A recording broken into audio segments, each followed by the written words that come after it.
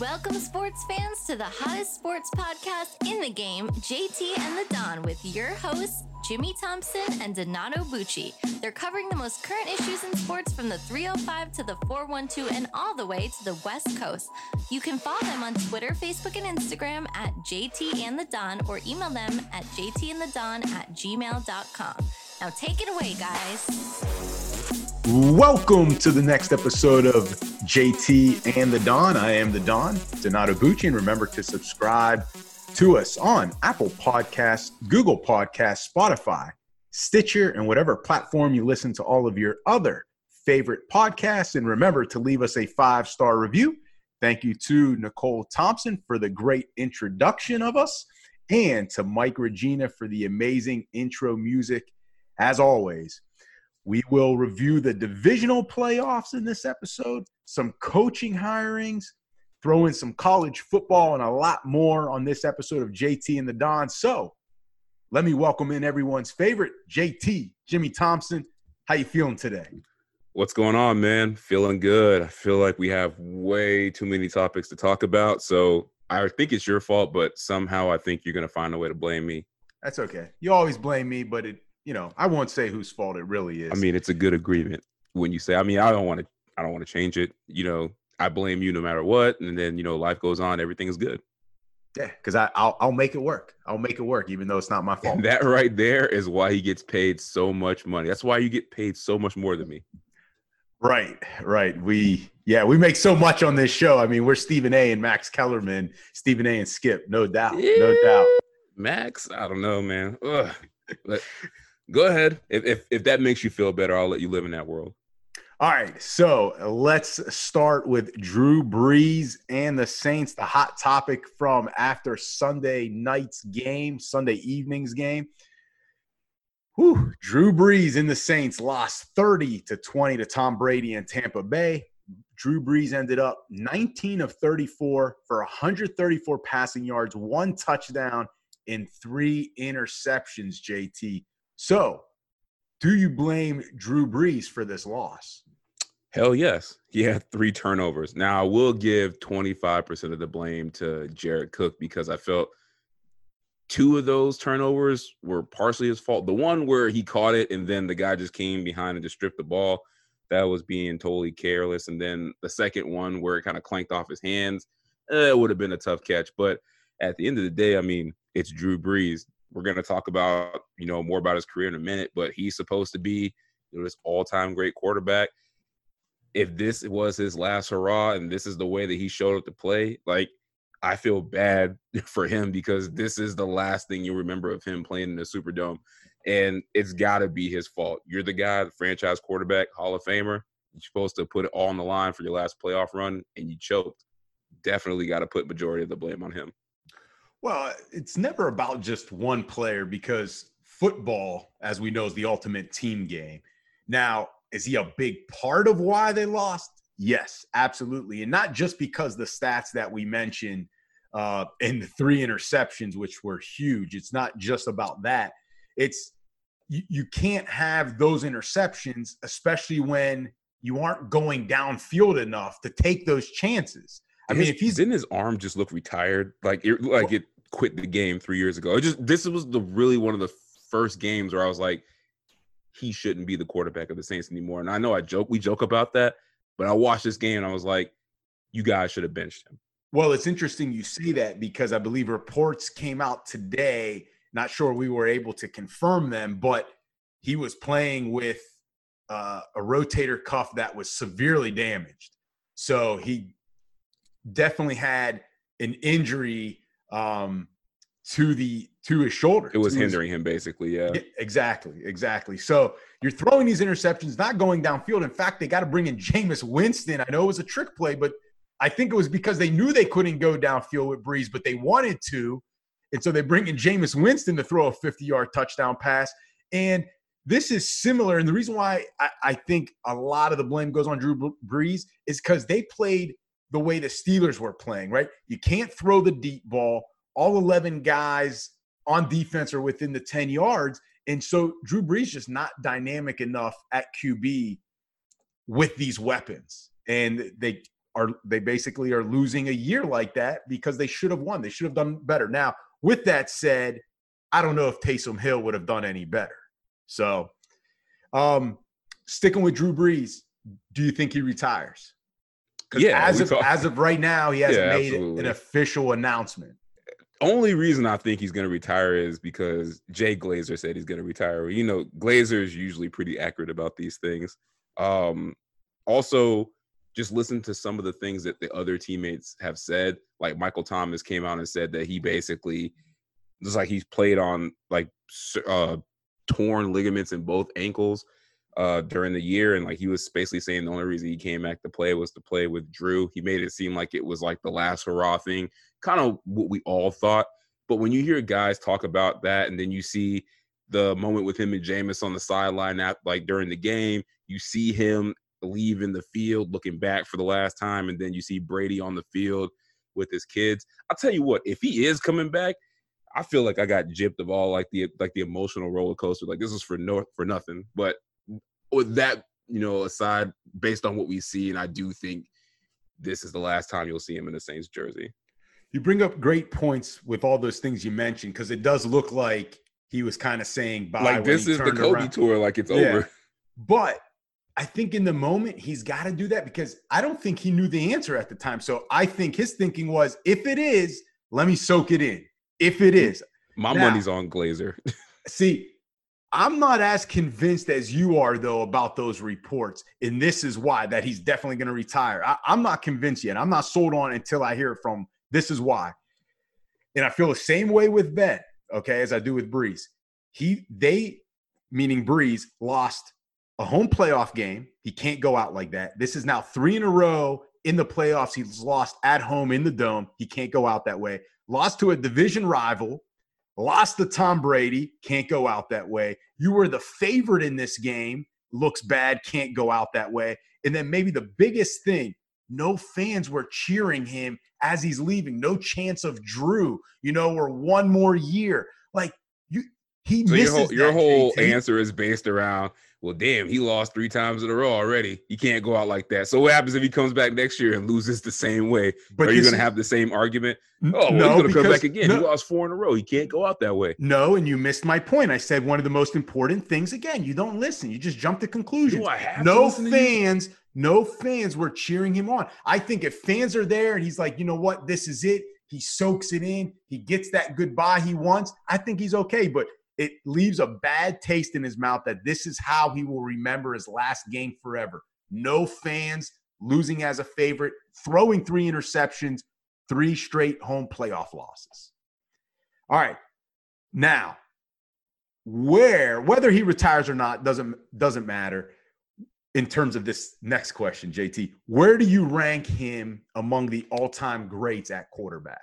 Well, it's tough because I like the guy personally. I like to watch him play throughout his whole career, but it's kind of hard to put him in the top 10 because I'm not putting him ahead of Brady, Marino, Montana, Young, Manning, Bradshaw, Elway, Unitas, Aaron Rodgers, and Roger Staubach. I can't put him ahead of those guys.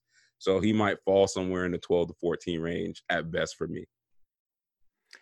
So I almost wanted to agree with you, but when I sit down and think about it, JT, I'm not going to put him top 5. Too difficult to put him top 5, but I can't keep him out of the top 10. Can't. Is this more of like the New Orleans factor of what he meant to that city, and then, what he meant to the franchise as far as what he came in and did? No, not really, even though that's actually a great argument. I didn't even think about that. That's what was making it so hard, is like the impact off of the field is a lot bigger than some of these guys, but I'm just like,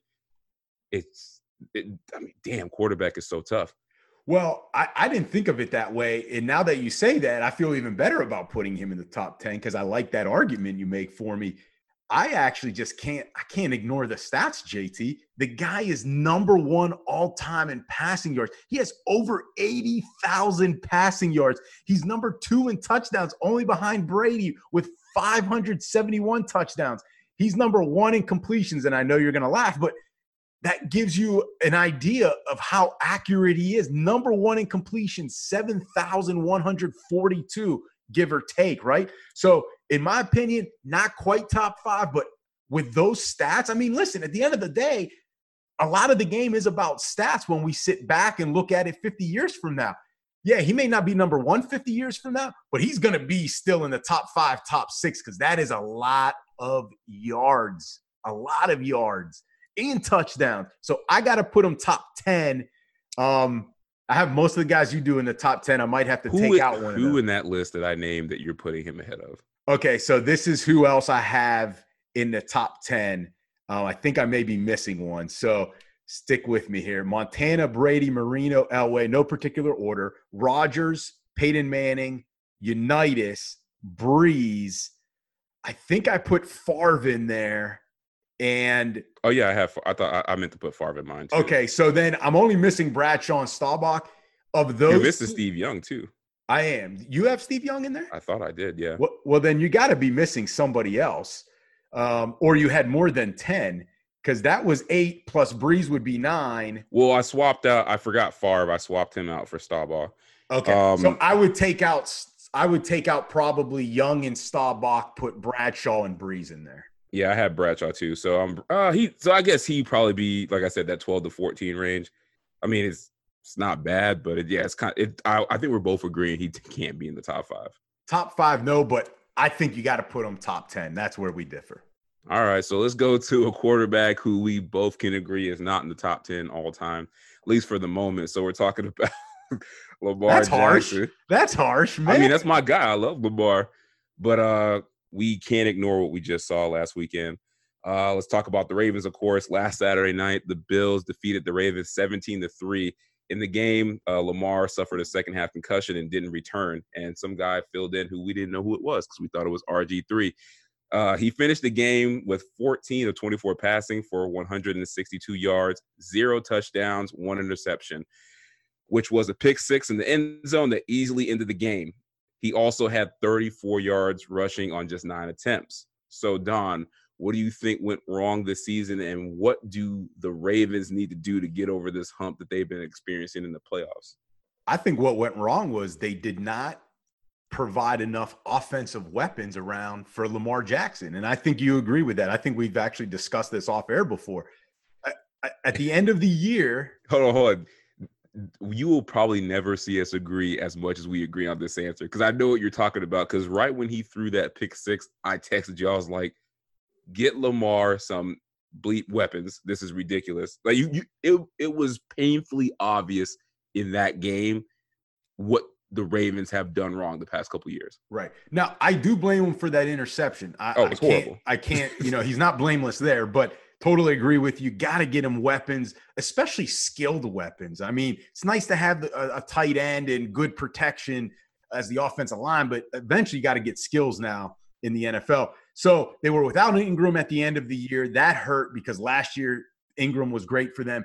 And I thought another problem, JT, is I thought they should have used J.K. Dobbins down the stretch as a workhorse. They keep splitting the carries with the running backs, and I don't understand why they think it's cute. I don't get it either. Listen, Gus Edwards, good running back. You want to put him in to give J.K. Dobbins a breather, or if Edwards is your goal line guy or your 3rd and 1 guy, fine. But Dobbins got to be your workhorse, and they didn't make him the workhorse. They did not get into any rhythm against Buffalo, and there you go. They should have used Dobbins down the stretch the way the Rams used Cam Akers down the stretch. Oh, yeah, just feed him 30 times a game and hope he doesn't get a high ankle sprain. Yeah, I agree. Exactly. And then real quick, the other thing is don't underestimate the injury to Ronnie Stanley back in week 8. Huge. I feel like a bunch of us texted each other right when that injury happened. And we're like, that's going to be major for them down the stretch. But I agree with everything you just said. Now, the main thing that I want to add to that is I'm blaming the receiving options because they don't have any. And I don't understand why they think Hollywood Brown is the type of receiver that Lamar needs. He needs a real number 1 that's a big target, because what's the one thing that everyone always says? If your quarterback doesn't have the best accuracy, you got to get him a big target. They need a big, dominant, like prototypical target that even when he's covered one-on-one, Lamar can just throw it up to him and let him make plays. They don't have that guy right now. Well, they do, but it's Mark Andrews, and it's easier to take him out of the game than it would be like if they had Anquan Bolden in his prime when he won the Ravens the Super Bowl. Or even a younger version of that would maybe be like a Chase Claypool.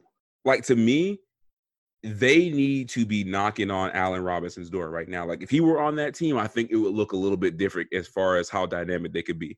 But great point about the J.K. Dobbins. They need to find who the guy is, and him and Lamar need to be the two people running the ball. But sticking with Lamar, we talk about J.K. Dobbins. That don't really matter. End of the day, it's about the quarterback. He's up for extension. I think they're already talking about that. Main question is, do you think they can win a Super Bowl with Lamar as the starting quarterback?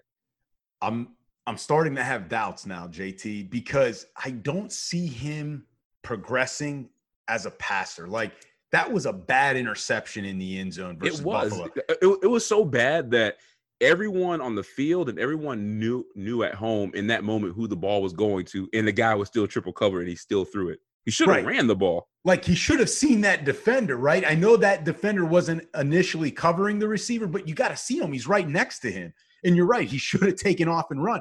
Now, with that said, though, and with what we said earlier regarding the lack of weapons, I'm not counting Lamar out totally in terms of the guy that, can't lead a team to the Super Bowl, because I do want to see him with legit, offensive weapons, like an Allen Robinson. Like him too, like he does everything the right way, and you feel like you want to see him succeed. Right, and he's a competitor, and he wants to win. Like, I would want to see if he had same team in Baltimore, same defense and everything, same offensive line, but I would like to see what he could do with, like, the weapons that Matt Ryan has, or the weapons that Ben Roethlisberger has. Then I would like to see that, because I think the system still has to fit Lamar's skills, but now you have those offensive weapons that he goes a little off script like Mahomes.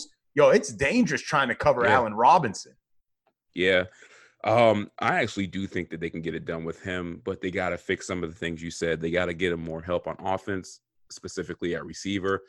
I think also, too, you're starting to see why John Harbaugh was on the hot seat when he went to Lamar as a rookie. And I think that's starting to manifest itself. So there might be a coaching change at some point. Maybe a more innovative mind needs to come in and, find a new way to get the best out of this offense. And then also, too, I want to see the front office actually do something good in the draft now that Ozzie Newsome's gone. Like, these last two drafts they had have been terrible. And I don't know anybody that's really an impact player. Like, J.K. Dobbins might be the best one, and we just saw him this year. But the last two drafts, like, name a guy on the Ravens that has really been great. I don't really know one. Well, I think Hollywood Brown's supposed to be that guy. If that's the flag bearer, that kind of goes to my point. But you got to let them develop too. I mean, they haven't opened up the offense either. I mean, and Marquise Brown was open. If Huntley hits him on that, even though they're down 17-3, totally different game. It changes the fourth quarter. So the Kansas City Chiefs, let's go to the other AFC division. Talk about hating games. This game made me so pissed off, because I'm like, look, the Chiefs got it. It's no way they can pull this out. Odds are stacked against them, and then just, football gods, just let it happen. Well, they held off the Cleveland Browns 22-17 to advance to what? Their third straight home AFC championship game.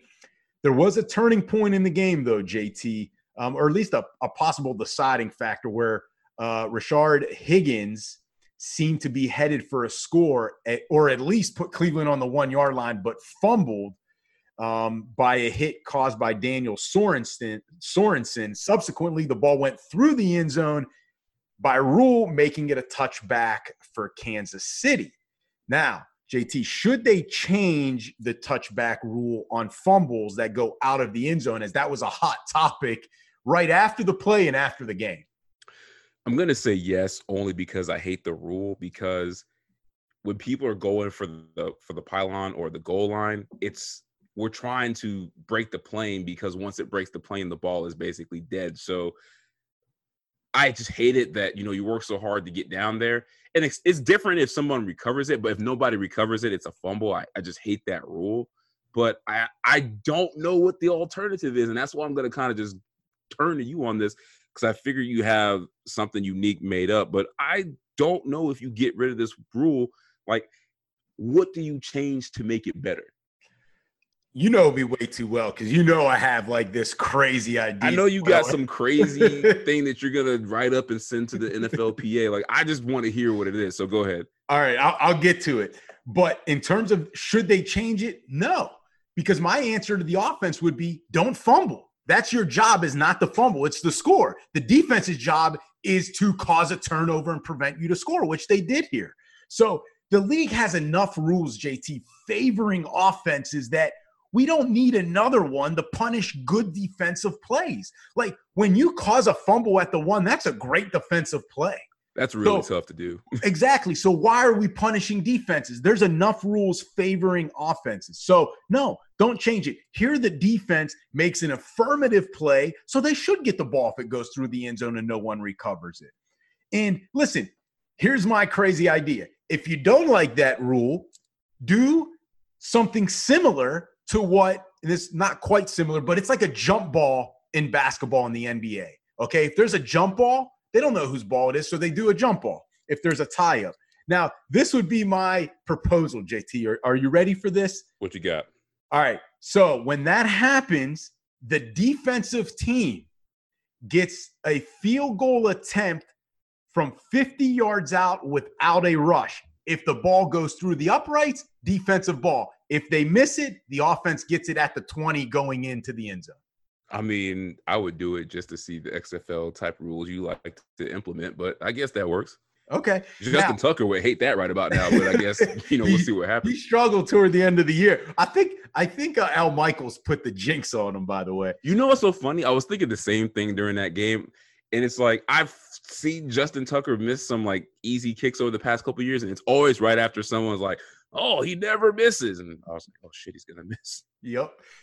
Now, let me ask you real quick. Is this the worst rule in sports? No. What is it? Because I think we agree on it. Well, the worst rule was the one they took back with the pass interference one. Oh, okay. That's not what I was thinking. What were you thinking? The targeting rule in college football. Oh, yeah, that's the worst one. Okay. I hate the ejection part of it.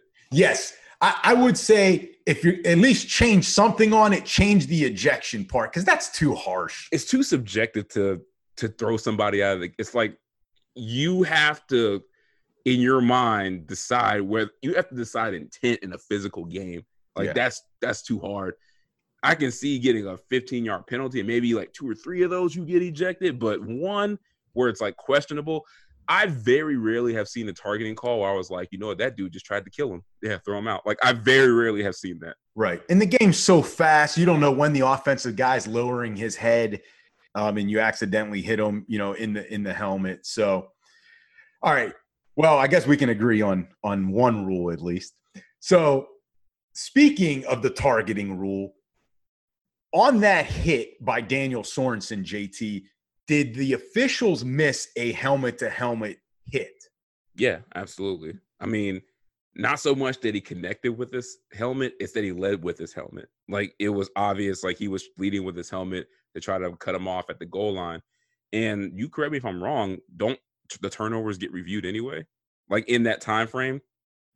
Well, yes, they get reviewed, but because that is more of a penalty situation. Yeah, because it wasn't initially called. It was determined that's not a reviewable call. Yeah, I definitely think that they did miss the helmet to helmet, which is weird because I understood at the moment why the referee probably missed it, because he was probably focused on, all right, let me see if he steps out or gets to the goal line with the ball, and he probably couldn't see Sorensen coming from the opposite direction to hit him. So for the ref, I'll give him a breather in that aspect, because I think it's just such a bang play, like you said, and it's so tough to keep your eyes on all these things at one time when you're looking for the main one, whether or not he scores or steps out. Obviously it was a helmet-to-helmet hit, but I don't think they missed it in terms of like throwing a flag, because I don't think we go back to intent. I don't think the intent was there, because both guys are diving. What did you really want Daniel Sorensen to do? Yes, he could have kept his head up a little bit better. Sometimes there's nothing you can do, and that's the point. And that is my point, that so the intent wasn't there. He was actually trying to make a play on the ball. Again, not every rule can be in favor of the offense. So my argument in defending Sorensen here is that running backs seem to always lower their heads outside the hashes and never get flagged, even though that's technically a rule. They can't lower their head and lead with the crown. That never gets called. So here, hey, Higgins is diving. Is his head down? Kind of. He's kind of leading with the crown of his helmet. So I don't know. Plus the lead. Is his head down, or is he making a move to dive for the goal line? In my argument, that's would not be, leading. In my argument would be Sorensen is making a play on the ball carrier, not just leading with his head. But again, it's tough. It's tough. And plus the league reviewed it and they did not suspend him. They're not suspending him. Now they could fine him. But listen, Mac Wilson was not flagged for his hit on Mahomes, was he? No. That led to a concussion. So I just don't think Higgins was defenseless because he was in an offensive position making a play. Now, let's go to a team that's outside the playoffs, JT. They outside of everything. All right. And this has really been the hottest topic. You want to talk about it every show, every day with me. My goodness. Yo, so you're just going to act like you don't want to discuss Deshaun Watson at all. This is all me, right? You see the BS I got to deal with? You lying. That's why you laughing so hard. Listen, damn well you've been texting me about Deshaun Watson just as much as I want to talk about it on the show. I'm done talking about it until an actual move gets made, okay? All right? But anyway, we're going to talk about it right now. Time out. Before you get into this, really quick, to show you how much he's lying and how full of crap he is, he cares about this topic so much that he tried to trick me by sending me fake news about Deshaun Watson being traded to the Patriots. So this is coming from a guy who claims he doesn't care about it, doesn't want to hear about it until something happens. He's out there reading fake tweets and stuff and trying to trick people. So you care, regardless of what you say. I just knew you would maybe break down because it didn't involve the Dolphins. That's why. Your plan failed. All right, so we're going to talk about Deshaun Watson, who is obviously upset with the organization over several items. We mentioned that in the last episode 74 of JT and the Don. So check that out if you haven't listened to it yet. Reports were at the end of the season that he had not returned calls by the Texans, but it could have been JT. I looked this up because he was on vacation. Okay. Now, how do you think this situation ends up with Deshaun Watson? I know how I hope it ends up.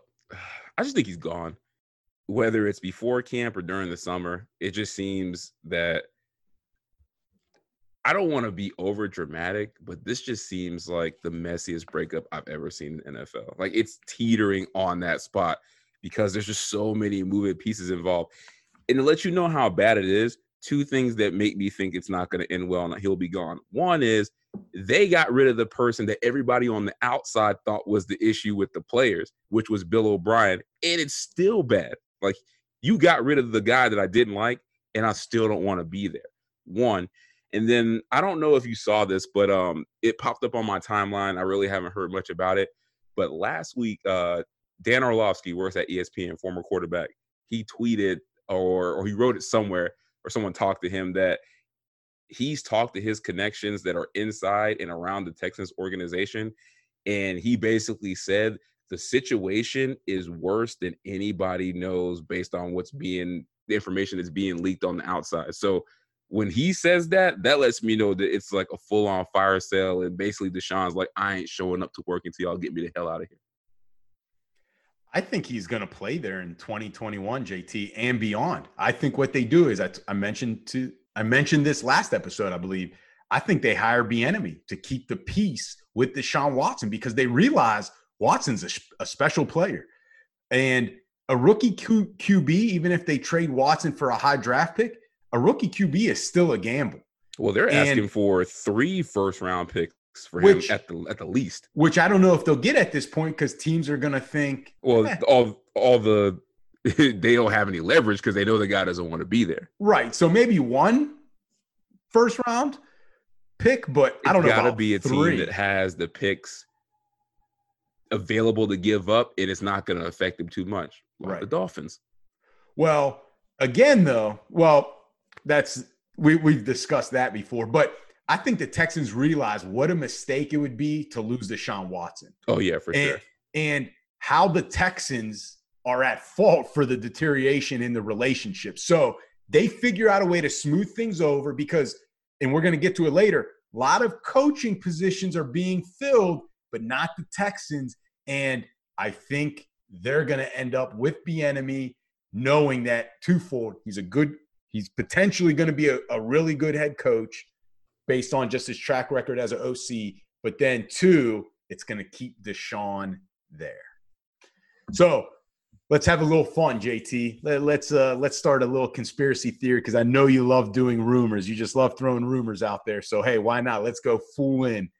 Should the Jaguars trade the number 1 overall draft pick in this year's draft for Deshaun Watson? Man, I'd make this deal in a heartbeat. It's not even that difficult. Watson is a top 4 quarterback, proven generational talent. And if I'm Urban Meyer, this takes all the pressure off me to make the right decision at who's going to be my starting quarterback, which he's already come out and said he's struggling with. So you don't have to worry about Justin Fields nor Trevor Lawrence because you got Deshaun Watson, who's already played in the NFL, been successful, and has already played in your division. And he's coming into an ideal situation. He's already got weapons there, and they have over $70 million in cap space and the draft picks. We're assuming they just give up that number 1 overall pick. They have things to make the situation better around Deshaun. So Jags, if that's even on the table, you need to be going to Deshaun's house right now, making sure he's on board and calling the Texans and look, we're open for business. We're ready to swap this pick for him. If you're Jacksonville, you do not make that move. And this is nothing against Deshaun Watson because we both have praised Deshaun Watson and think he's going to continue to be one of the elite quarterbacks in the league. But 2 reasons, JT, the money aspect and the age. All right. You take Trevor. I don't understand what the issue is. 2 years ago, it would have been you wanted from 2 years ago, you wanted the Dolphins to start the tank for Trevor 2 years ago. Now he has he loses 1 playoff game and everyone's off this of ain't Trevor. got nothing to do with Trevor. This is all about Deshaun Watson. But it does. If Trevor wasn't available, I would say make that move. But again, 2 reasons. The money aspect, you are now, if you're Jacksonville, you're full in on Deshaun's contract. All right. You need to win right away. That's way more pressure on Urban because he doesn't have that time to build a team. He needs to win now because in 3 years, 4 years, Deshaun's going to want that Mahomes contract. And if you're not winning by then, you're never going to be able to build the team. But with Trevor's, even though it's a number 1 overall draft pick, the contract is very reasonable still. So you've got him 5 years. 5 years, Trevor, at a very reasonable rate. And then after that, guess what you do? Franchise tag him, or now you sign him to a big contract 6-7 years. So you could have Trevor 12 years. Another reason, the age, right? Trevor is younger. You want that because now you're stretching out that window. And then the other thing is, well, there's actually a couple other things now that I think about it. You don't want to face Trevor twice a year.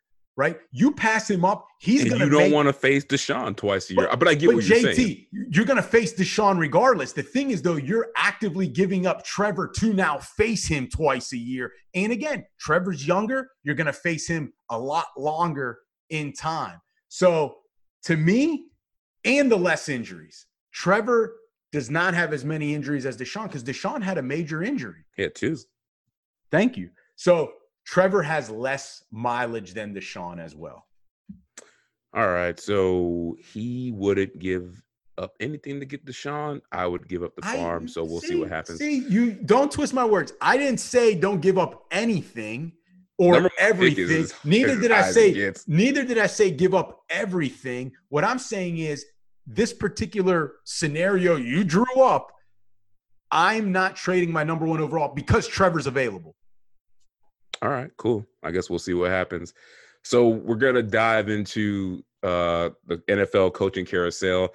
So the coaching hiring is in full swing. But first, before we get into that, we're going to talk about, I don't know why you said this is my favorite coach of all time. I think you're trying to attempt to make a joke. because I hate this guy, and I wish I could curse on this show more than I do. But we're talking about Adam Gase. Be nice. And I posted about this earlier this week. So there's a report out there that Adam Gase is a candidate for the offensive coordinator vacancy with the Seattle Seahawks. Of course, that's newsworthy because, one, Adam Gase shouldn't be coaching anywhere right now. And second, a guy he traded from the Jets to the Seahawks and they openly feuded with is now there in safety Jamal Adams. So, Don, going straight to you with this question. If Gase gets this OC job in Seattle, can him and Adams coexist in this possible reunion? Man, I know how you're going to answer this, JT. Oh, you want me to go first? Here. No, I'll make it real easy for you. I'll make it real easy for you, and then you can go. I wanted to disagree with you, but I feel I'm going to agree with you. I couldn't disagree with you. So, okay, go ahead. You go first. Yo, he doing all this extra stuff. Easy answer. No. Next question. Yeah, there's no shot. There's no shot. All right, cool. He left because of Gase. And if they struggle, this is the funny thing, JT. If they struggle, especially on offense, Jamal Adams is going to put him on blast. I mean, he's going to put Adam Gase on blast for it. I think he's going to put him on blast regardless. So on top of that, I think the main thing that this boils down to is just anybody with a brain is wondering, why is Adam Gase getting a look and is a candidate for an OC position? So I want to ask you, why do you think teams are hiring him immediately after he's fired? Now, this would be, twice now, if it happens that he's been hired immediately after he's been fired? Right. So why do you think Adam Gase, out of all people, keeps getting second chances in the NFL? I actually think there's several reasons, JT, and you may not agree, but here we go. He's a former head coach of two teams, and other head coaches like that because 3 teams. Right? Well, 2 NFL teams. 2, yeah, you're right. Yeah. So in other NFL coaches or other head coaches in general, I think like that because those guys can empathize and sympathize with what the head coach is going through. And they've been there. And there's another guy that they can throw ideas off of that have been in those situations, answering to the media, answering to the owner, answering to the players. And he has quite the history now. He's been around 21 years. We talked about this before. He started as a graduate assistant in 2000 at LSU under who, JT? Nick Saban. He was the offensive coordinator with the Broncos and Bears. And really, he's been credited, whether you like it or not, he's been credited with some of Jay Cutler's best years. All right. Now, you know me. I don't like recycling of coaches in the NFL. I always feel, hey, if a coach has been around not succeeding and he's been at multiple stops, there's probably a reason. You get new blood. However, some coaches are better as coordinators, and he may be one of them. Like I look at Dick LeBeau, better coordinator than he was as a head coach. Wade Phillips, probably a better coordinator than he was a head coach. Jason Garrett, we probably could say the same. And maybe Adam Gase is in that class, JT, and that's why he is up for now an offensive coordinator position in the NFL right away. I mean, I don't care about the points you just made. I just totally disagree with everything, and I don't get it. I'm just going to go with the answer. It's because it's Adam Gase.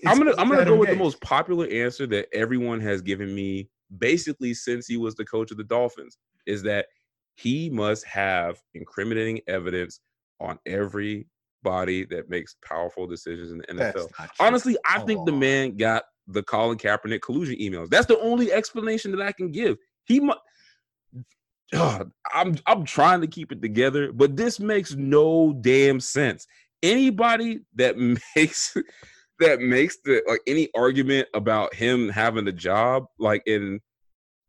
based on what you said, he's been a coach, that doesn't mean shit. And excuse my language, but this is just ridiculous. The same people that are out there arguing that, the NFL is a merit-based organization, it's all based on what you do, what your results are, blah blah blah. Anybody who keeps saying that can just shut up, because you can't say that's the NFL until Adam Gase stops getting jobs. It doesn't make sense. He is basically Mike McCoy. And we didn't know Mike McCoy is that bad until he started getting people fired. But guess what? Adam Gase is the same way. What has he done well? You're talking about Jay Cutler. Ooh, he got Jay Cutler to show up and care about getting paid $20 million for one season. Congratulations. Great job. But let's look at his stats. And I'm pretty sure you already know this. offenses statistically regress at everywhere he goes. His last 3 stops. He has been a head coach for 6 years almost? Yeah, probably give or take.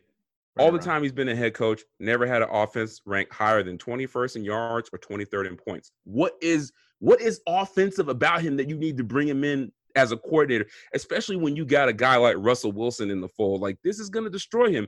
Also, everywhere he has gone, except for Jay Cutler, players tend to not like him.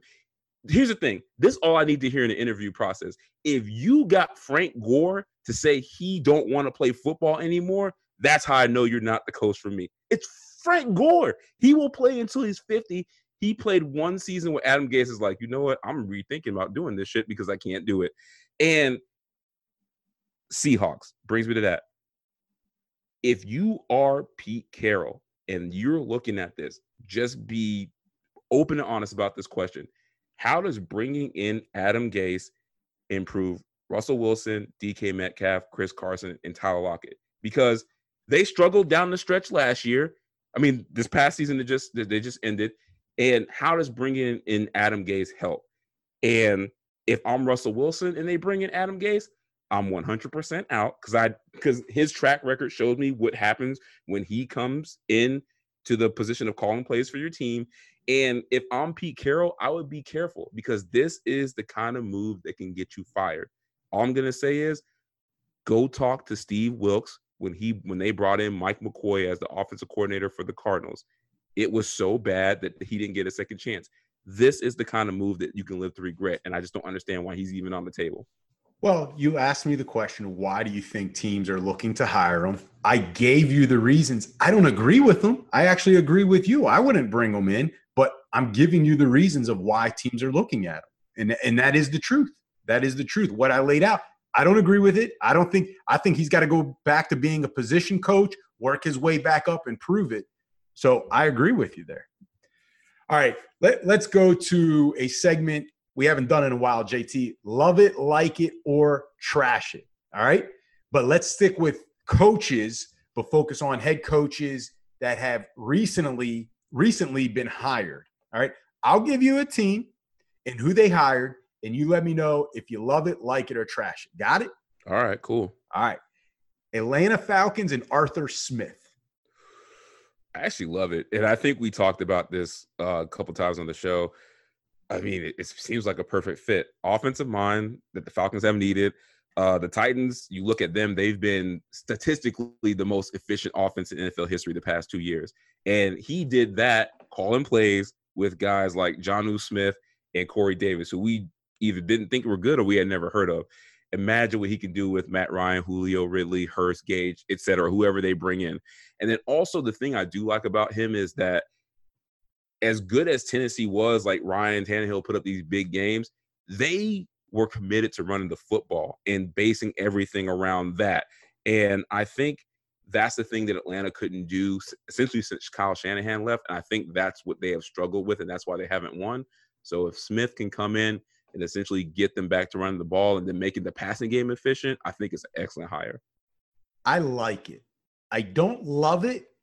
I just like it. And because now, JT, after that game against the Ravens, I wonder how much of the offense really it was Derrick Henry in that offensive line. And that's what made Smith and Tannehill look so good, because I'll tell you one thing, Smith couldn't scheme up anything against the Ravens without the running game. It's the Ravens. Going. Josh Allen didn't look that great either, and people were talking about him possibly being an MVP. But the Steelers twice, JT, were able to pass on the Ravens. Tennessee couldn't do it. But I get where you're going. But how is it different? We couldn't run the ball. Baltimore knew we were passing. One of those games where it was an ugly like Wednesday game. Well, either way, it's the right move by the Falcons. All right, we've discussed it before. This is You said this is where he would go. This is a good spot for him. He's the best guy for this job, especially if the Falcons couldn't get Trevor. Because I said if the Falcons somehow get Trevor, they got to bring in Dabo. So this is the right move by the Falcons. But I like it. I don't love it. I like it. Jacksonville and Urban Meyer. Trash it. And I just don't want to tie Trevor, as good as we think he's going to be, good enough to not give up for Deshaun Watson. I don't want to tie him to a college coach that hasn't been a head coach in the pros. And plus, I don't want to tie him to a guy that could quit at any time. Like, this is what, like, he's got Bobby Petrino written all over him. And I felt like this was the situation where you should have gone with Arthur Smith or Bieniemy, because I know what they can do at the pro level, and I know they're committed to coaching in the NFL. And something about this, I just can't wrap my arms around. I agree. Trash it. And I'm of a different opinion or reason. I think he's going to be out after 3 years, even with Trevor. I don't think they win enough. I think they lose too many games because they have too many other holes to fill, and Urban hates to lose.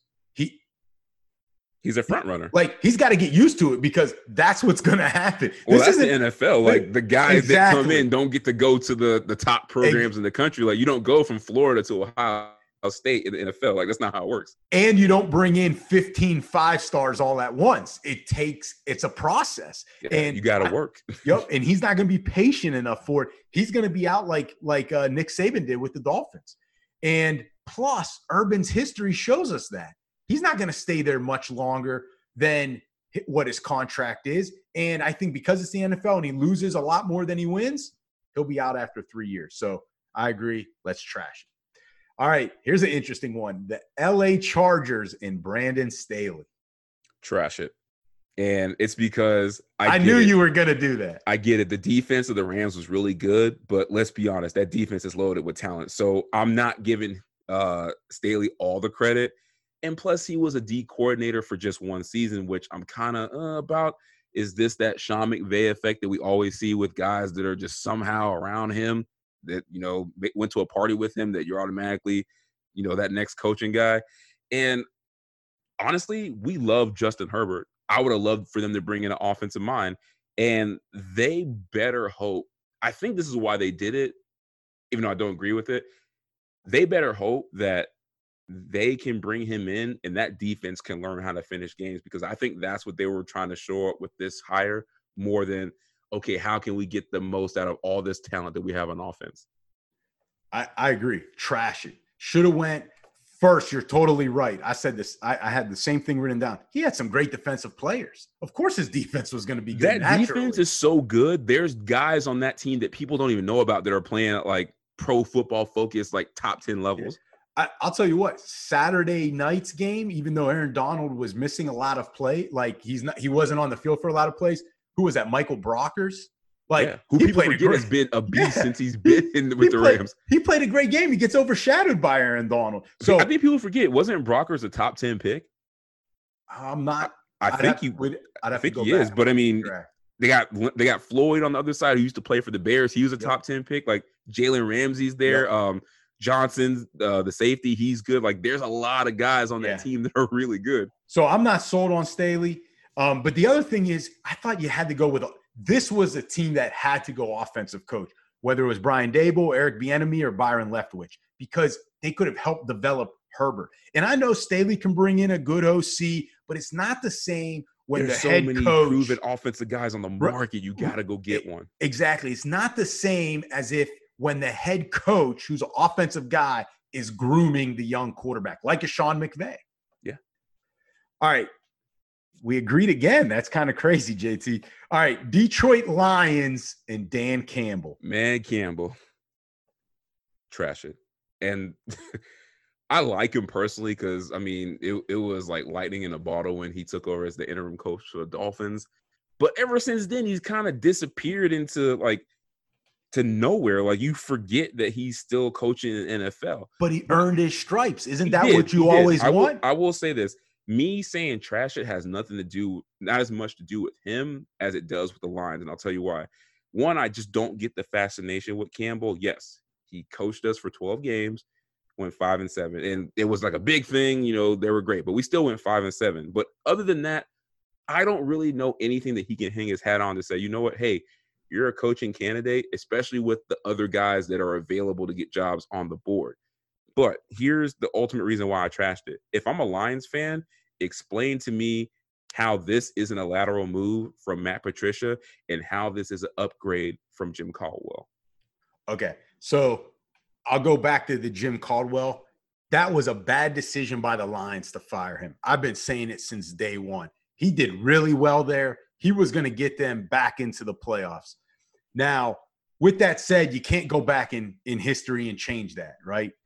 Now, I actually like this move, JT, and I'll tell you why. You bring up one good point.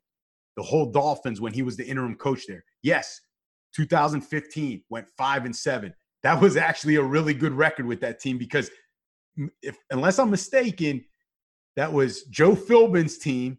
Yeah, but also to your point, he was taking over for Joe Philbin, who I think the players really didn't care for him. But that's my whole point, right? Is that there wasn't much going on there. And yes, they were only 4 games in, but the culture was just it was clear that he wasn't the head coach. Like he just, like no matter the team he was coaching right. And weren't they just coming off the Bullygate with Richie Incognito? And so he righted that ship, in my opinion. And 5-7 doesn't sound good, but you got to go look at the talent he had, which, as far as I know of, wasn't great, and the situation he had to get right. And I think that is why Detroit brings him in. The players are going to respect him, and he will get that locker room right because he's the opposite of Matt Patricia, which I think he got too loose there. You know, he thought coming from Belichick, guys were just going to instantly do what he wanted. No, like the players are going to work hard for Dan Campbell because if they don't, JT, guess what? They're out. Yeah. And they're going to have to work hard because he's going to work hard and they're going to see it. He's not going to come in with the franchise arrogance like Matt Patricia did. Like, hey, we're from the Patriots. We know better. Just shut up and do what we say. I don't think he'll come in that way. Exactly. And I just don't want to say I like it because there's just so many different ways that could have gone with this hire. And I understand that. But I think their biggest thing is they need a guy in there. Yes. Culture and mentality. And that's exactly what he can do for them. So you're right. There may have been other great candidates out there, but for them and what they need to start with, this is the right move. I think surprising. Like I surprised myself with liking it. All right. All right. So a major topic each offseason, JT, is that and which should be more to the forefront is the lack of diversity hiring of head coaches in the NFL. And we just see with that list of 4 we read off, not much diversity there. So in fact, this year, no black head coaches have been hired and only one minority coach has been hired. So, and we discussed the Robert Saleh hire last episode. Congrats to him. We both love it. Yep. So furthermore, JT, of the past 19 head coaching positions filled in the NFL, I think over the course of about 3 years, only 2 black coaches were hired. So what are your thoughts on those statistics and what can be done to improve those statistics to give all coaches, regardless of color, an equal chance at such a limited amount of head coaching positions? You know what? That's such a – I feel like it's a question we deal with every year around this time. And we give our answers and, you know, we try to explain, you know, why do we continue to see this trend despite all the, you know, the measures in place to assure this doesn't happen.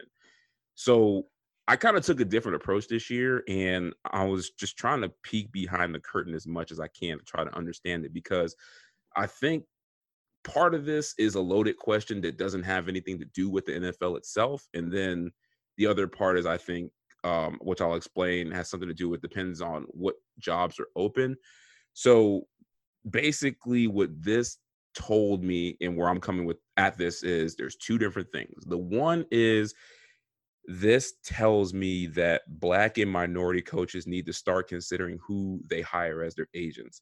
And I was going through like, you know, who are some of the top agents that have like top coaches and, you know, the usual list of suspects came up like Bob Lamonti, Athletes First, Tom Condon, which people have heard of. And then I don't know if I alluded this to you off air, but Jimmy Sexton, he's like a big time like college football agent. And basically anybody who's anybody in the SEC is under him. And I just wanted to go through like some of the guys that belong to these people, like Bob Lamonti, Andy Reid, John Gruden, Sean McVay, Zach Taylor, Doug Peterson, Sean McDermott. Those guys all went into really good situations when they were hired for coaches. Athletes first, Jason Garrett, Matt Nagy, Matt LaFleur, John Lynch, guys that went into really good situations. And then I want to look at the college aspect. So let's take that same company, Athletes First, that I just read off. They basically have every college coach that's not in the SEC. So guys like Brian Kelly, Chip Kelly, Ryan Day, Lincoln Riley, and some other guys. And I also mentioned Jimmy Sexton in the beginning, real big in the SEC, Nick Saban, Gus Malzahn, Kirby Smart, Dan Mullen, Jimbo Fisher. So what that tells me is I don't know. Now, of course, some of these agencies have black coaches that are already coaches, but the thing I couldn't find out is who are these black coaching candidates that are in the pipeline? Who is representing them to make sure they get on the radar for these jobs? And I think one of the things that's probably hurting them that people aren't talking about is I think the representation at the college level by agents is so much stronger. It seems like there is a system there. And that's how, when I'm going to get into my second point, that's how you can explain some of these guys that come into the NFL with no experience from college. And you're like, well, how did that guy even get considered? And I think those guys have the right agents. And I don't know who is representing these black coordinator candidates and black position coaches in the NFL. So that's my first point. I think that there needs to be a look at who is representing them from the agent level. Now, second is more before of a before you go into your second point, I have a question with that because you bring up an interesting point there. Are those agents hired before or after the coaches are hired as a head coach, though? That I'm not sure of, but I'm pretty sure that's a good question. I'm pretty sure it's got something to do with the relationships. If the coordinators aren't under contract with these agents, I'm pretty sure they know somebody who is there and they can be in communication of like, hey, all right, this guy, we think he can be a head coach one day. We'll have him on our radar, kind of like a recruit maybe. But I'm not sure that's a good question. I'll make sure to look that up. But the second point is more of a theory, but I tested it out based on the last 3 years of coaches that were hired in the NFL, based on the teams that had openings. And I have a theory. I think another reason you don't really see maybe not the increase in black coaches and minority coaches being hired is I think you got to look at the jobs that are open, because one thing that I noticed is the jobs that become open, and I'll show you, I don't think black and minority coaches are getting considered for teams that have ideal coaching situations. So what I mean by an ideal coaching situation is they have a combination of these things going on. Either they already have the franchise QB in-house, they either have a top, 3 to 4 pick in the draft to get a QB, tons of cap space, or a combination of cap space and draft picks available for a rebuild with lowered expectations. So some combination of those. So I just put that theory to test and I looked at the jobs that have been open for the past 3 years. So we're just going to start with this year and just bear with me. Jacksonville Jaguars. They have number 1 pick overall, 11 picks this year, which breaks down into 2 first-round picks and 2 second-round picks.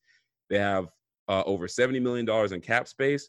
But here's the thing. They never interviewed Bieniemy or Saleh as far as I knew. Who did they go? They went Urban Meyer, and they wanted Urban Meyer from the start, and they wanted to offer him record money. He belongs to one of those agencies that I just described. So there goes your guys getting into the NFL with no head coaching experience by having good representation. Let's look at the Chargers. We both said we didn't like that hire. Already have the franchise quarterback with Herbert. They have they're top 10 in 2021 cap space. I felt like they quietly gave the job to the Rams DC after 1 year of coordinator experience, and they didn't interview the 2 guys that we think should have got that job, which is probably Bieniemy and Saleh. And then I didn't know this, but do you know who? Well, I also said Brian Dable would have been a good fit with the Chargers. Yeah, exactly. Falcons. I actually like the pick, so I'm not going to argue with it, but I'm just going to give you the situation. Already have the franchise quarterback. Already have weapons in house. Top 4 draft pick this year. Jets. Now, they went against the trend. They hired a minority coach. They hired Saleh. But look at this. Number 2 pick, $80+ million in cap space. He was the one minority candidate that was hired this season. Now, here's the turning point. Do you know what the worst job on the market is right now that's available? It's the Texans. And guess what? They are the one team that's interviewing all the minority candidates. Bieniemy's a favorite. They're interviewing Leslie Frazier. I think they're interviewing some other black coordinators. Look at their situation. No cap space, no draft picks. Their franchise quarterback wants out. Now, that might just be an anomaly. Let's go to the 2020 year before. Giants. They thought they did, but they already had their franchise quarterback in-house, top 4 pick, flagship franchise, went to Joe Judge. Cowboys, they hired Mike McCarthy, already had the franchise quarterback in Dak, loaded offense. They were number 2 in cap space going into the season that year. We already agreed we didn't think McCarthy should have got that job. Panthers, they brought in their franchise quarterback, already had the offensive weapons there with Christian McCaffrey. They had a top 7 pick, 2 second-round picks. Matt Rule, who is represented by one of those agencies that I described. Matt Rule came in with no NFL experience, got a record contract. The Cleveland Browns had Baker Mayfield, franchise QB in-house, offensive weapons already there. They were number 1 in cap space going into that season. Stefanski was brought in. Now, it's worked out, but let's not forget, before Stefanski got that job, he was on the outs as not being a good offensive coordinator in Minnesota the season before.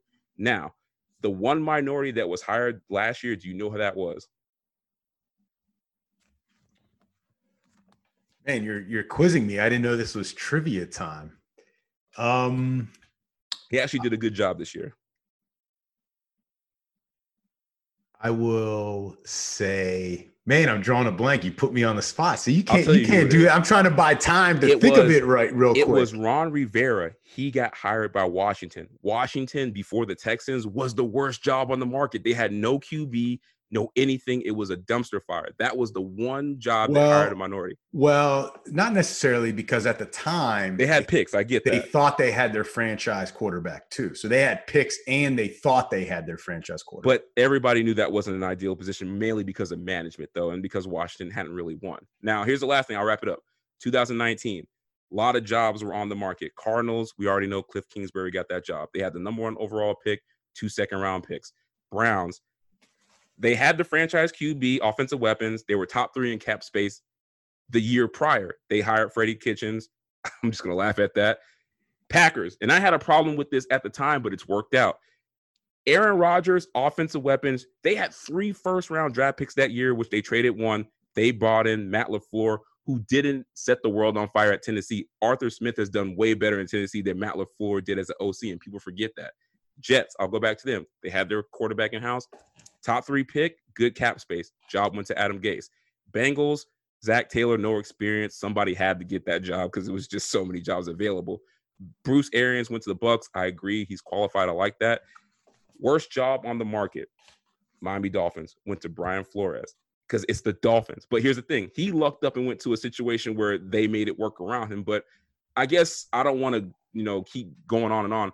But I'm just trying to show you. Oh, also, too, that year, Vic Fangio went to the Broncos, which was a bad situation anyway, but he was old. So I felt like they were just like, we'll just give him a chance. But my point is, and this happens in college too, I think the black coaches aren't being considered for good openings that are set up to have successful outcomes, because they're basically taking over the worst jobs that are available on the market based on, do you have quarterback? What's the cap space? What does the draft look like? And I think until that changes, I just don't think you're going to see – I think you're going to see more of what you saw with Steve Wilkes, black coaches not necessarily succeeding right away. And I think that's the reason why you only see Flores and Mike Tomlin really succeeding, and you see guys like Anthony Lynn and like Vance Joseph get fired so soon, is because they're being offered jobs that basically are offered to fail. And that's just my opinion. There's a lot there. I won't delve into all that, because you bring up a great point. I never looked at it that way. That's really interesting. Well, hold on. Well, before you answer that, I'll just really quick. It happens in college too, and that's why I was trying to make the point that it's all connected. Look at the major universities that do well year in and year out: Bama, Georgia, Ohio State, Texas, USC.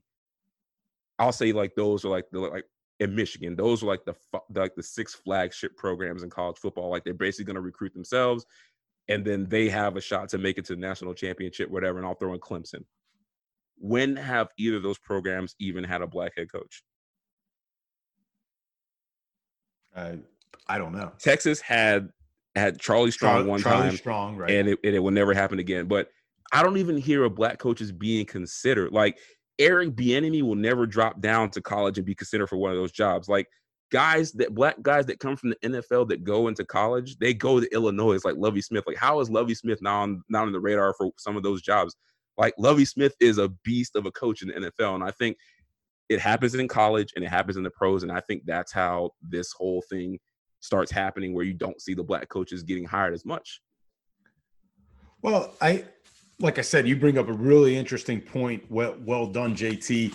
I will say that, teams are hiring because those are bad situations to begin with. So yes, maybe the Cincinnati job was a little better than the Miami Dolphins job, but let's not be fooled either. Zach Taylor was not walking I literally in.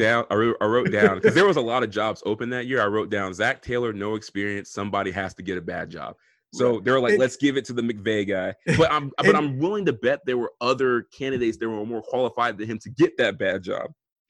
Maybe that goes back to the Sean McVay factor, which I'm going to get to in a little bit. But even that Arizona job, JT, yeah, they had the number 1 overall pick, but that was really gutsy for them to hire a new guy so soon and take a quarterback at number 1. So again, Kingsbury wasn't walking into the best situation because, again, it's the Arizona Cardinals. But there's a reason why. But it goes to the other point I was making about it fits into one of the categories of draft picks available to get the franchise quarterback, and they're in a rebuild with lower expectations. I feel like once they fire Steve Wilkes, they're like, you know what, we are accepting the fact we're in rebuild mode. Then they bring in a guy like Cliff Kingsbury, and they're like, you know what, we're going to wait for him to develop this team. Rather than Steve Wilkes, it was like, how did you not know you were in rebuild mode already? Like, the team was bad.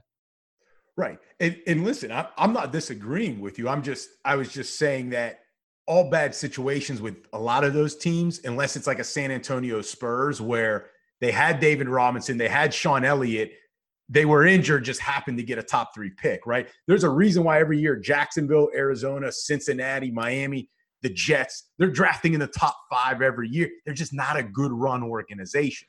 So to me, those are all bad situations. If you're a new head coach, like you're going to be set up to fail no matter who.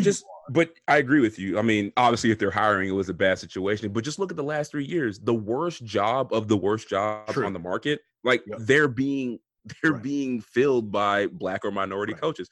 And to give you another example of how like the college cycle helps this, we talked about like Bill O'Brien being hired at Bama and like Adam Gase was a candidate.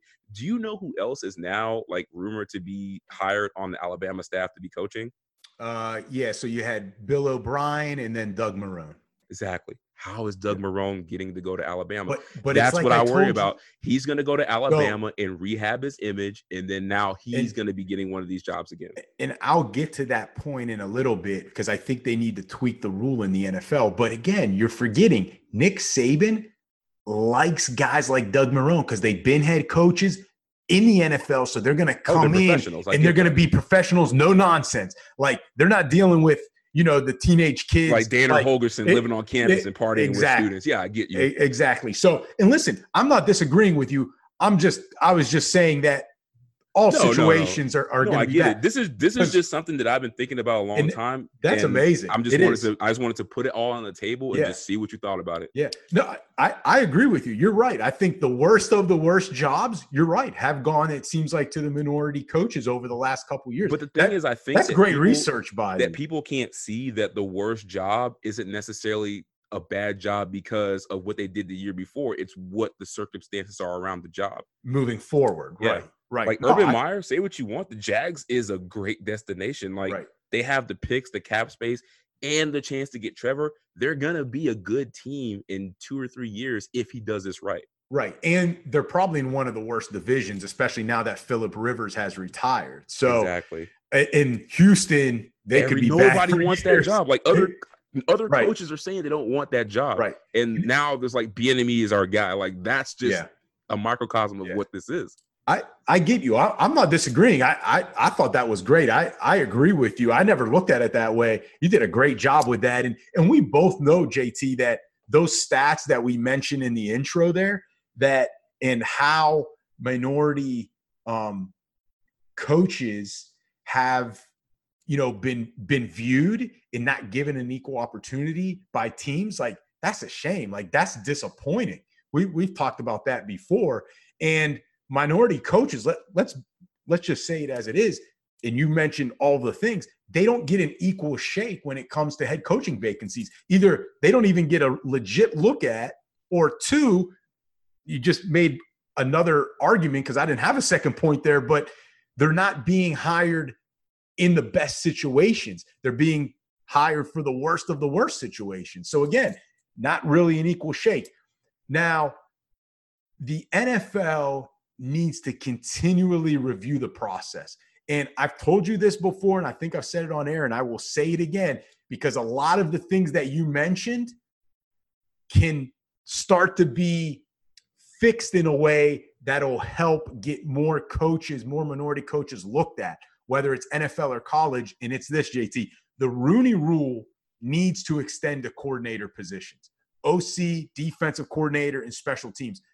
You've been saying that. Each of those positions, there needs to be a rule that at least one of your interviews needs to be a minority coach, because what this is going to do is it's going to build that pipeline, right?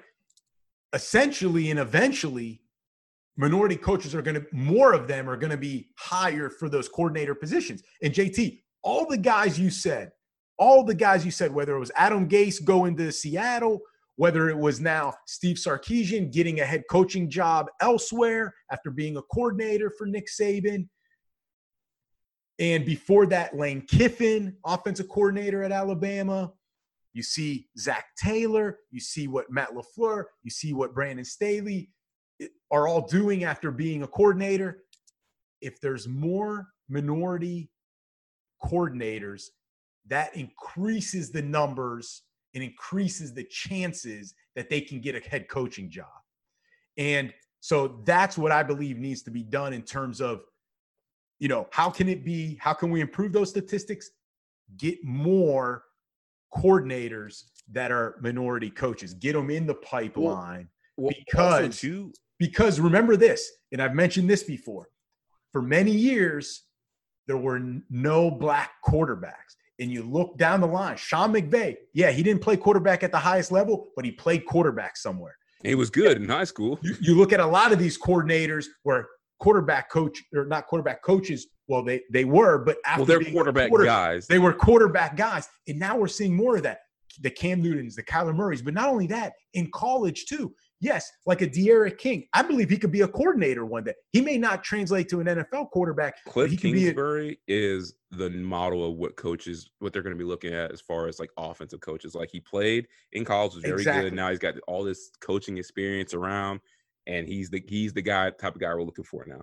And so now you have a lot more quarterbacks that are black or minority quarterbacks that are playing. And so now we have to get those guys, even if they don't make it to the NFL, we need to get those guys into coordinator positions. And by doing that, get the Rooney Rule to extend down to coordinator spots. I think though, I'm not saying it's going to fix it. There's no magic wand, but it's got to be a continual process. Well, again, here's the issue. I agree with you. I think what you're saying is right. That needs to be done.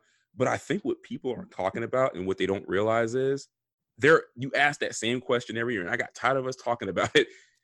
What do we need to do to Rooney Rule to make sure more black and minority coaches get hired? And what people don't realize is the NFL has found a way around the Rooney Rule, and this is it. I'm telling you, I think this is it. They assess what the worst job is, and based on those situations, and that's the job that we're gonna actively recruit and interview black coaches for. Like they have the best chance to be favorites to get those jobs. But this is my thing. You start getting enough Brian Flores and coordinators, minority coordinators in there. Guess what? They eventually, JT, will become the decision makers, right? They will become the decision makers. Well, you hope. Okay, yeah, that is true. Well, I hope. Here's the thing. But listen, here would be my counter argument. This is the other thing. A guy like Chris Greer, right, who's with the Dolphins, he is a GM of color, right? He's making the right moves. he can start to get guys of minority coaches in the higher up places as well. And then they can be a GM somewhere and succeed. And now it's a snowball effect. So you're right. Listen, it doesn't guarantee anything, but that is where you have to start, is in that pipeline. Because if there's no pipeline, there's no way you go from, an intern to a GM to now hiring a black coach. Yeah, and I know we're spending a lot of time on this, but I'll kind of counter your point.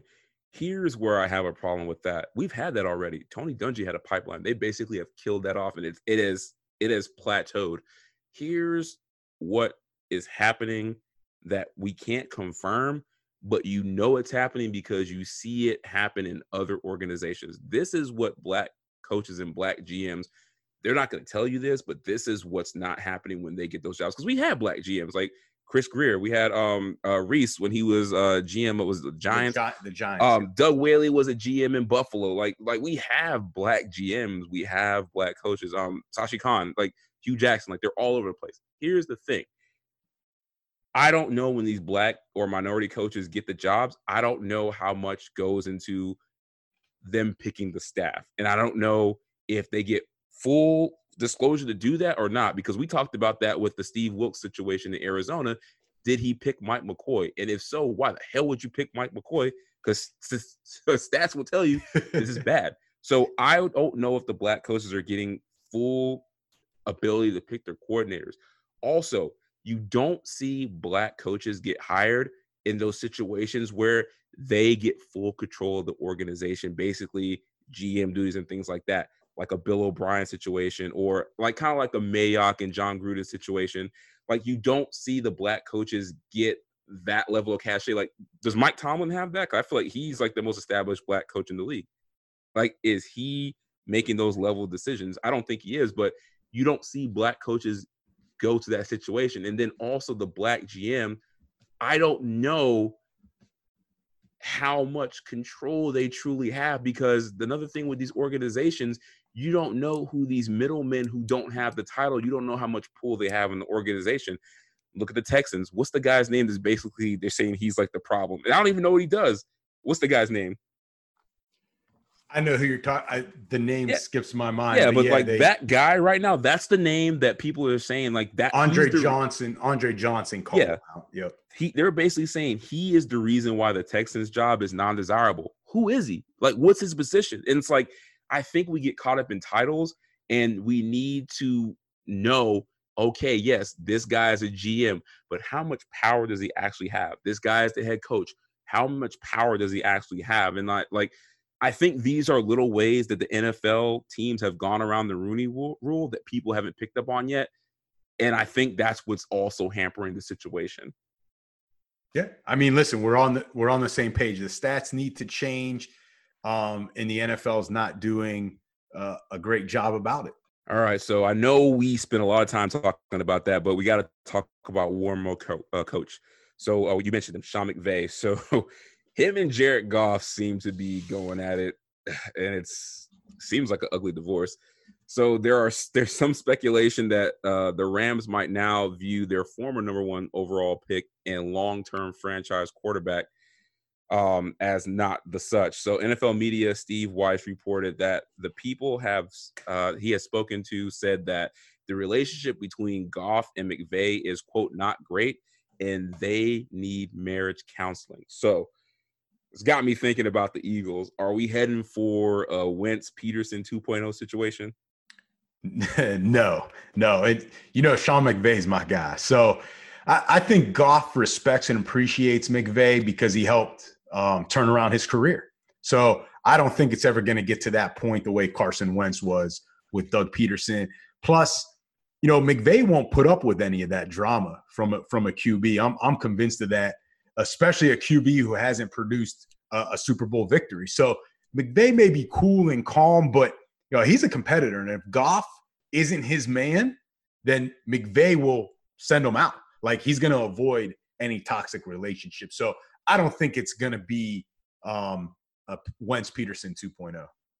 I think this is worse. And I think it's worse because McVay has a couple. I'm going to stop you there. It can't be worse because it's not Philly. right? Like Philly media and fans make it way worse. All right. And two, Goff didn't sit behind and watch the team. He didn't Rams. watch Blake Bortles win a Super Bowl. Exactly. I get you. Exactly. I get you. I'm just saying, I think it's worse because McVay has more cachet in LA than Peterson had in Philly. And I think McVay is feeling the heat because he's trying to live up to the hype that the NFL has placed on him as like this great all-time coach. And we know it. Like, Goff is trash, and the NFL is catching up to like the play calling of McVay, which I've been saying for a few years now. And I think it's worse just because I think McVay is feeling the pressure, and I don't think it could get to that point, but it kind of smells like he might be a little desperate because the team has not looked as good as it did like 3 years ago when Todd Gurley was prime. Like, they haven't looked as good on offense. I totally disagree. He did a great job with that offense this year. He did, but Cooper it just doesn't. Kupp was banged up. Cam Akers was banged up. I agree. But like this Rams offense, like I'm just throwing out the circumstances, like to the naked eye, it just doesn't look as like innovative as it did, you know, when he was getting all the hype.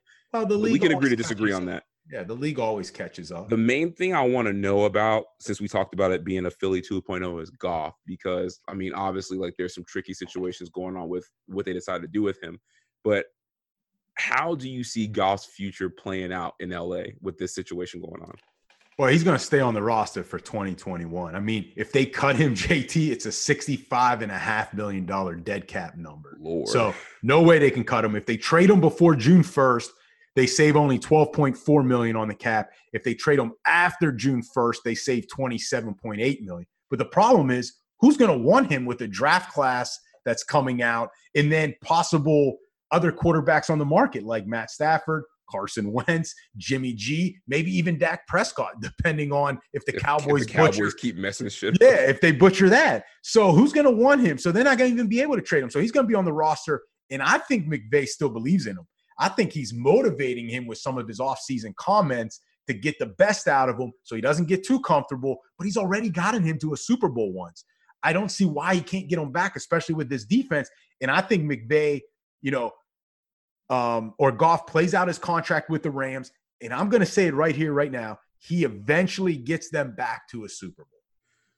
I agree with you that he will be on the roster, but I disagree with you on why. I do think McVay is getting close to being done with him because, like I said, I think McVay's reputation is on the line as the offensive guy, and quarterback sucks. You are supposed to be the man, and I feel like at some point he's going to cut bait.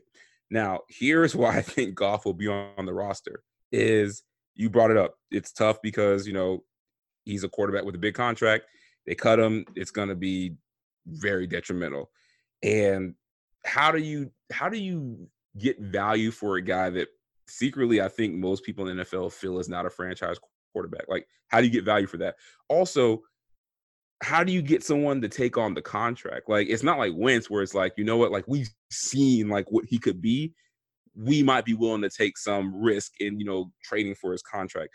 Also, another sneaky thing that you might not be thinking about, how do you get rid of a guy and get value and show it to other teams if McVay can't coach the best out of him and turn him into a superstar? Like, McVay is the man. Like, if McVay can't turn Goff into a superstar, what makes us think we can? Like, McVay is the standard. So I think he's going to be a prisoner of his own success, and he's going to be stuck with Goff until either his play improves or they can cut him where it doesn't hurt the cap too much. All right. So we both agree he's going to be there. It's just a matter of we disagree on the success that they have. Mm-hmm. All right. Well, JT, speaking of success, let's have some fun with this next topic. All right. All right. Go ahead. What you got? We throw these in every once in a while. So give me your top 3 quarterback wide receiver combos in the NFL. So all fairness, this was based on not just stats, but like the connection level that we feel that these two players have, and just, like they're just totally in sync with each other as well. You want to just go 3 and then we'll go up each to 1? Sure. We can do it that way. All right. At number 3, I got Josh Allen and Stephon Diggs. I've got Aaron Rodgers and Devontae Adams. At 3? At 3. All right. Number 2, I got Matt Ryan, Julio Jones. I've got Josh Allen, Stephon Diggs, after what they did this year, they got something there, man. They really like playing together, as you saw after they in love. Yep.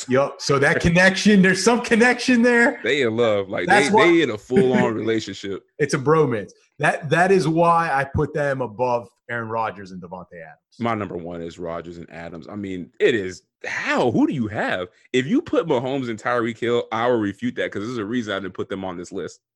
And you're going to disagree because it's not really a receiver. I put Mahomes and Travis Kelce. That dude's a receiver. That's why I didn't put him on there because he wasn't a wide receiver. But that was my number one connection. That's my number one. I agree with you on that. It's our show. We can do whatever we want with it. That's the best connection. I wanted to put them on there. So are you taking off Josh Allen? Adams and Rodgers slides down to number 2. But then so Julio and Matt Ryan go to 3? I think Julio and Matt Ryan will slide off. I'll keep Diggs and Allen at number 3, Rodgers and Adams at 2, and then Kelce and Mahomes is just unreal. Okay, so we just flipped. I got Josh Allen, Diggs at 2, and you have them at 3. So, okay, not too bad. All right, so can we go into college football just really quick for a few questions? Sure, I know you've been itching to talk about it. All right, so I just want to talk about some things that happened in college football over the last week or so that are interesting to us, so I think we can discuss them. First, let's go to the Canes. Manny Diaz is retaining defensive coordinator Blake Baker, but Manny will be calling the defense on game days. Thank God. Thoughts? JT, I don't get it. Why keep Blake Baker then? Like Blake Baker got something. I don't understand when people do this. It's loyalty. I don't get it. Groom a young assistant to help you with the game plan so that eventually that coach will get to know how you like the defense, how you like to call the plays, and eventually they can take over as DC. So you can groom the young assistant. Manny, you can still call the defense on game days. Your coach / defensive coordinator. Get rid of Blake and Blake Baker and his contract and groom the young assistant to eventually take over so you can focus only on head coaching duties. You obviously lost faith in Blake Baker. Why keep him on the staff?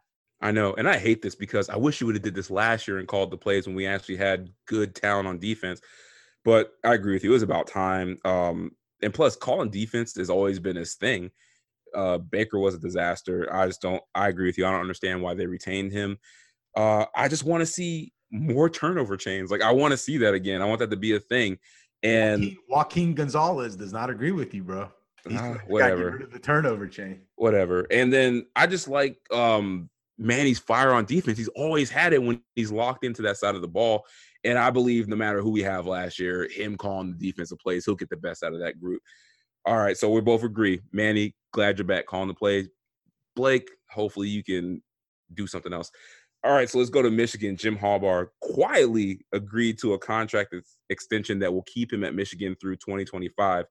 On a yearly annual average, he'll be paid between $4 to $4.5 million a year. Good move by Michigan. I've told you this before, JT, and I think I've said it on air. It's a good move. He's a Michigan guy through and through. I thought we both agreed that he should have stayed at Michigan. Like, we both agreed that Michigan should keep him. Okay, then yes. If you agreed as well, I couldn't remember what you exactly said. I just know that this was a good move by Michigan. I couldn't remember what you said, to be honest. You know, this is a destiny. Hey, at least he's honest. According to JT, I don't listen to you anyway, so I'm giving it right back to you.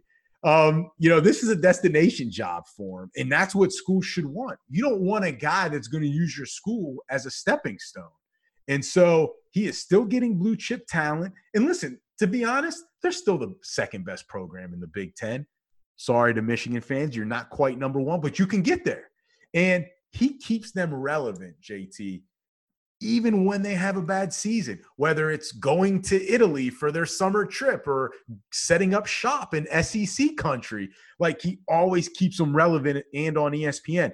And speaking with Ryan Norman, our in-house resident Michigan expert, shout out to him. I had a discussion with him about this even prior to us asking this question. He agrees with me. So I know I must be right then. Yeah, I agree with you just for everything you said. And also, too, I mean, I think, like you said, I think they got him for a steal. The $4 to $4.5 million is sounds low, huh? It's half of what he made last year. And then also, the $4 million, that wouldn't have even cracked the top 10 of coaches paid annually last year either. So it's a discount for a guy like you said. He's still getting top 10 recruiting classes. It's just there's a juggernaut in his way in his own conference. If Ohio State wasn't in that conference, no way they can get it for $4 million. And you're getting a guy at that price that the only thing he's missing is they need to recruit the right quarterback, and they just need to develop him and hit on that. That's the only thing they're really missing. And if he does that, this just, like we said, is an all-time steal. So we're both in on Jim Harbaugh. Hopefully he gets a turnaround. Watch next year he gets beat 52-0 by Michigan, and then we're looking stupid again. But I want to talk about something that was funny. So I believe it was Monday. The Tennessee Volunteers parted ways with Jeremy Pruitt after allegations were made public that the football team is being investigated for NCAA violations. Who should be the coach that Tennessee hires next? I feel like there's only one answer. Well, I'm going to give two answers. My first one.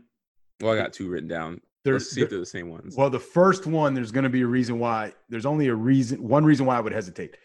I would go with T. Martin. Now, he's already there. Is he? I feel like he's just disappeared like into the coaching fray. No, he's at Tennessee still. He's back at Tennessee now because wasn't he at USC at one point? Well, yeah, he went, I think, USC to Tennessee. Yeah. So he's already there. He's a legacy guy there. And again, I talked about destination job for Jim Harbaugh. Oh, he loves it. I think this would be a destination job for him. And he's only 42, young guy. He could be there 30 years.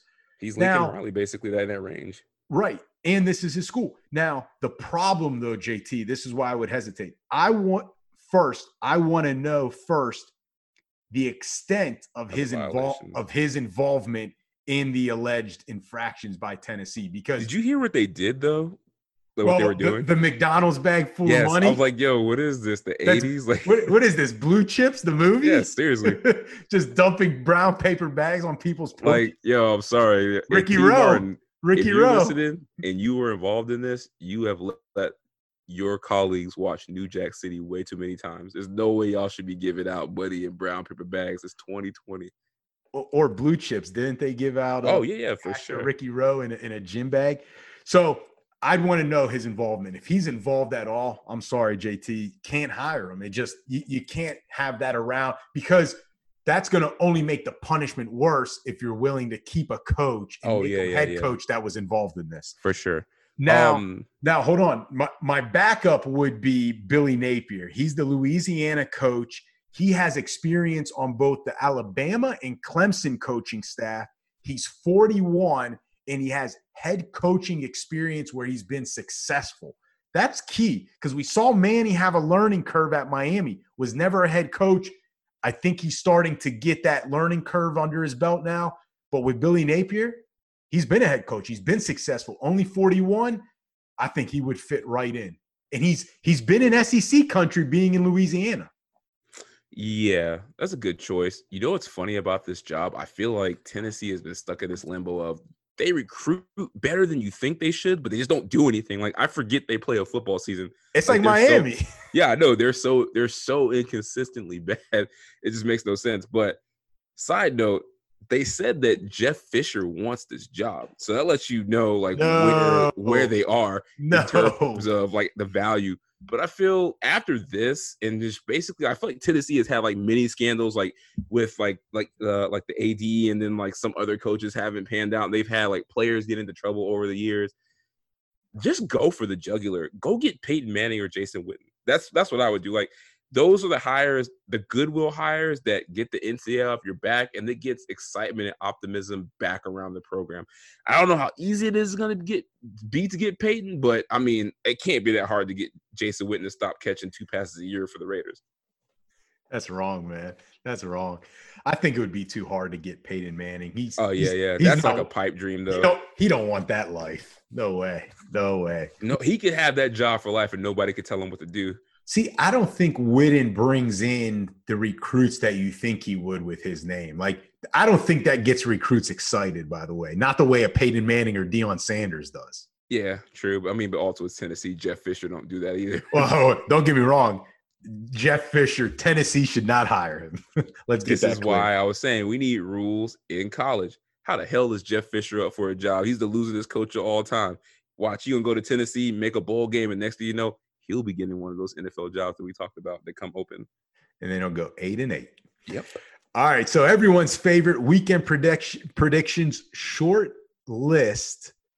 So NFC Championship game, JT, Tampa Bay at Green Bay. Who you got? Bucks. What? Yeah. Wow. I'm worried about this because this is the only game where Aaron Rodgers has struggled. That defense is getting healthy. And I think the Bucks know they got. I think there was something in that game that let them know they got the Packers number, and they are ready to show like the world, like, oh, you thought it was a fluke. This is how we beat them the last time. We're going to do it again. Nope. It's what I told you when we went on IG Live Saturday. Destiny. The cold weather. No way Tampa can go from warm weather to the dome, back to warm weather, go to Green Bay in the mid-20s and beat the Packers with that offense right now. No way. This game won't be close. It'll be close. I'm not saying it's a blowout, but it's not going to be one of those. More than 10 points. It's going to be around 10, 14, but it's never going to feel that close. Mm-hmm. You know what All I mean? right, we'll see. So I'm going Green Bay. AFC Championship game, Buffalo Bills at Kansas City Chiefs. Real quick, JT, it looked like Patrick Mahomes was a full participant in practice on Wednesday. He's trending toward playing. So let's just say it as if he's playing. He's going to play, yes. Chiefs, next. You know what? There's some cracks this year in that Kansas City defense. Last year, that was a really good defense. It's a good defense this year, too. But not as good as last year. Don't forget, that defense kept them in the Super Bowl, which allowed Mahomes to do his fourth quarter magic. This year, Buffalo, I think if you get behind 10 or 14 against Buffalo, forget about it. They're not going to let you back in the game because they're going to keep putting on the points. Whereas those other teams, Houston and Tennessee, they couldn't keep that pace up. I will Buffalo say can. The one thing I wanted to pick about the Bills, but I'm just not going to go against Mahomes if he's playing, is Leslie Frazier should be candidate. I saw a stat where they were saying since week 12, they're basically a top 4 defense in the league. So we'll see. There you go. All right, let's throw in some MMA. Conor McGregor versus Dustin Poirier. Who you got? McGregor. I got McGregor too. All right, cool. That's kind of an easy one. All right, you know what? It's been a long episode. Let's skip sports confessions, but we got to do everyone's favorite surprise JT. This is another good one, JT. I gave you an easy one last episode. So on today's surprise JT, Bills fans donated to Lamar Jackson's charity after he suffered a concussion in the game against them. All right. Bills Mafia got a lot of money donated to Lamar's charity. JT, which NFL fans are least likely to do that in your opinion? Oh, the Dolphins. Really? To donate? I thought you would, of the opposing team's quarterback, even when you've knocked them out? So, like, if the Dolphins knocked out Tom Brady, like, we're going to donate to his charity? Yeah. That's what you're asking? Yeah. Who's the least likely to do that? After winning. Yep. Even after winning the game. You still won. Either the Dolphins or the Jets. Oh, I was going to say Philadelphia Eagles. I feel like they're sports people at heart, depending on who the opponent was. They booed Santa. They booed Santa Claus. Who does that? Dolphins fans are just ridiculous. All right. So Brady and Brees met on the field, and you mentioned this earlier, well after the game and press conferences ended. In fact, Tom Brady threw a pass to one of Drew Brees' sons, which was a great pass and catch, actually. Better pass than his dad threw. And a better catch than Jared Cook made. It was a pretty cool moment, even if you're not a Brady or a Brees fan. For that kid, I know he grew up around football, but that is a pretty cool moment. So, JT, got me thinking, who would be the QB you would have loved to have caught a ball from growing up when you were like 8 or 9 years old? Oh, it's easy. The same guy that I stalked and asked him to take a picture with me when he clearly was old to in the grocery store. In the grocery store, that's Dan Marino, man. Nice guy, by the way. Shout out to Dan Marino. Still one of the coolest moments for me, like dealing with sports and all my coworkers. They still can't breathe. Awesome. Dan Marino from where? Pittsburgh. All right. Hold on. Before you go, I saw this the other day, and if you know it already, stop me. guy that you like this year in fantasy basketball, Jeremy Grant, right? Okay. Yes. Do you know who his relatives are? I do not. So his uncle is Horace Grant, which I did not know. And I believe his dad is Harvey Grant. Harvey Grant. Okay. Yeah. I was like, this makes sense. He's a baller because it's in the bloodline. That's true. Well, that's great because that leads me into trivia time. All right. And I've got a question for you about relatives. Can you just act like you're not so excited? You said just that. ask the damn question. We literally did not plan this out, and you just set it up on a tee beautifully. Do you know who Arthur Smith's father is? Yes. His father is I think the owner or CEO of FedEx.